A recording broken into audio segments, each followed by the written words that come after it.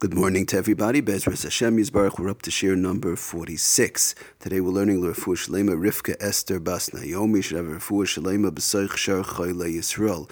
Okay, just finishing off from yesterday, we spoke about at the end of the shir Nifsak Hakiluach, the flow that's broken, whereby it would not have the same halacha of the kli that it's coming from. So just to read to you the lashon of the Mishnah Berurah, then we'll explain how it does come into play. We said usually it applies, but we don't find it too often. Usually the flow is straight, but if the flow did break, we could use it in halacha. Says the Mishnah Berurah in Siman Shin Yod Ches If Katan Ayin Dalad Mikol Makom Iroi Mikli Rishoin Kaimalon the Homavashal Kadei Klipa Vafila B'Diavad is also im era lahedya aleihim shalei nifsak hakiluach. So says the Mishnah Berurah, if you pour from a kli rishain onto, you pour from a kli rishain onto a piece of chicken.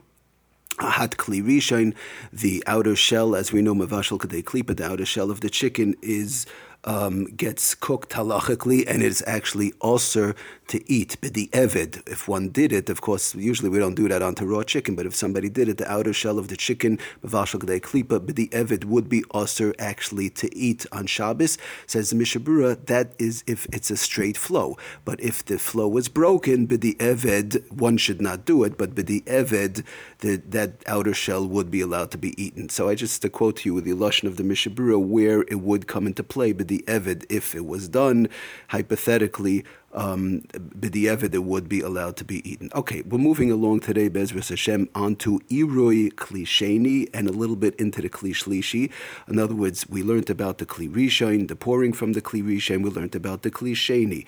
Now we want to start to learn about the pouring of the Kli Sheni, which is very similar to the Kli Shlishi, and we'll explain. So in general, we say Iroi Kli Sheni is not, the pouring from a Kli Sheni is not similar to Iroi of a Kli Rishon. What do we mean by that? The pouring of a Kli Rishon. Whereas we said the straight flow from a Kli Rishon, it pretty much has the same halacha of a Kli Rishon itself. It's just that it cooks mevashal kadei klipa. It cooks the outer shell. The regular Kli Rishon, somebody puts a piece of chicken in Kli Rishon, that cooks. But when you pour it from the Kli Rishon, hot Kli Rishon, it cooks only the outer shell. When we talk about the Iroi Kli Sheni, the pouring of the Kli Sheni, it's not the same type of halacha where we say it's similar to the kli, the vessel that it's coming out of. What do we mean by that? That most poskim equivalate, they say it's equal. The pouring from the Kli Sheni is more similar to a Kli Shlishi than it is to the Kli Sheni halachically.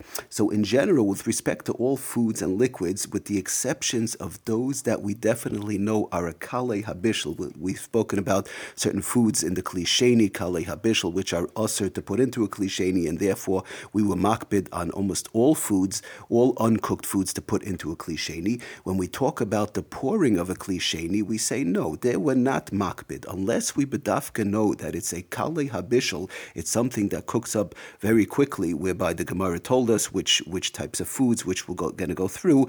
Over there we'll say it would be a problem of Iroi pouring from a Kli Sheni. But if we don't know definitely that it's a Kalei Habishal, that it's a question that it cooks very quickly, like for example raw eggs, which we'll go through some of the examples.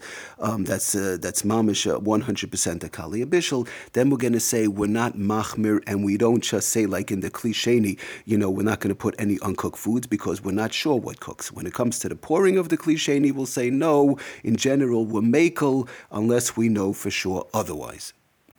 So just to go through some examples which we know for sure, which the Gemara spoke about, Shulchan Aruch brings down. Some of them, which are 100% Kalei Habishal, we said raw eggs.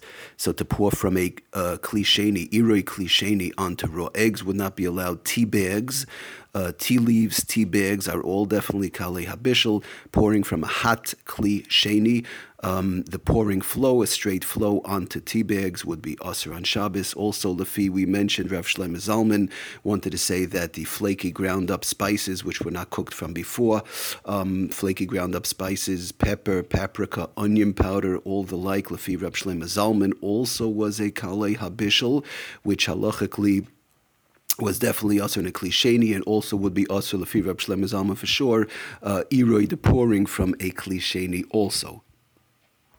Another example which we have, it's not too often, but it's just to read you the Lashon from the Shulchan Aruch Shin Yud Ches, Sifkatan Lamed Vav Mishabura, Dove Maluach Kayoytze B'zeh She'en Yecholim Lechel B'li Hadacha.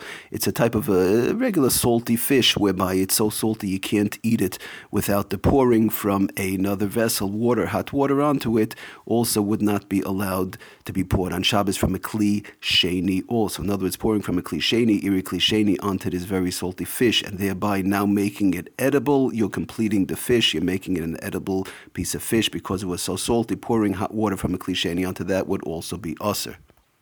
An interesting case, somebody once asked me, actually, the instant soups, those things that are very salty, those instant soups where you open it up and on a Sunday or a Monday, you pour boiling hot water into it and you let it sit, and then you have a delicious soup, which is extremely salty, but that's what you have to eat.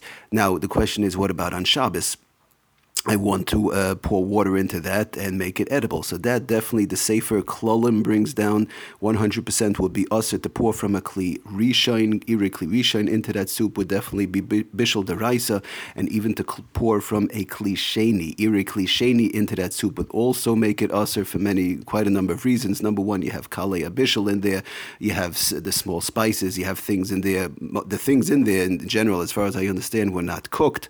You have Kalei Bishul, the salt and everything else. So to pour from a Kli Sheni, a hot Kli Sheni, into that instant soup, and now thereby letting it soak and making it edible, Sefer Klolim brings down, also definitely would be usher to do on Shabbos. So again, the reason being for all these things which we just said were also from an Iri Kli Sheni, it's not als to be machmir, but these are all things which we know 100% are Kalei Habishal, and it's brought down in halacha like that. Whereas opposed to, we said in the regular Kli Sheni, which is machmir and everything because of the fact we're not sure. Okay, Be'ezras Hashem, tomorrow we're going to start to go through all the things which are mutter with Iri Kli Sheni, and with Hashem's help, we're going to try and start the Kli Shlishi. Hatzlach and bracha to everybody. Thank you so much for listening. Have a wonderful day.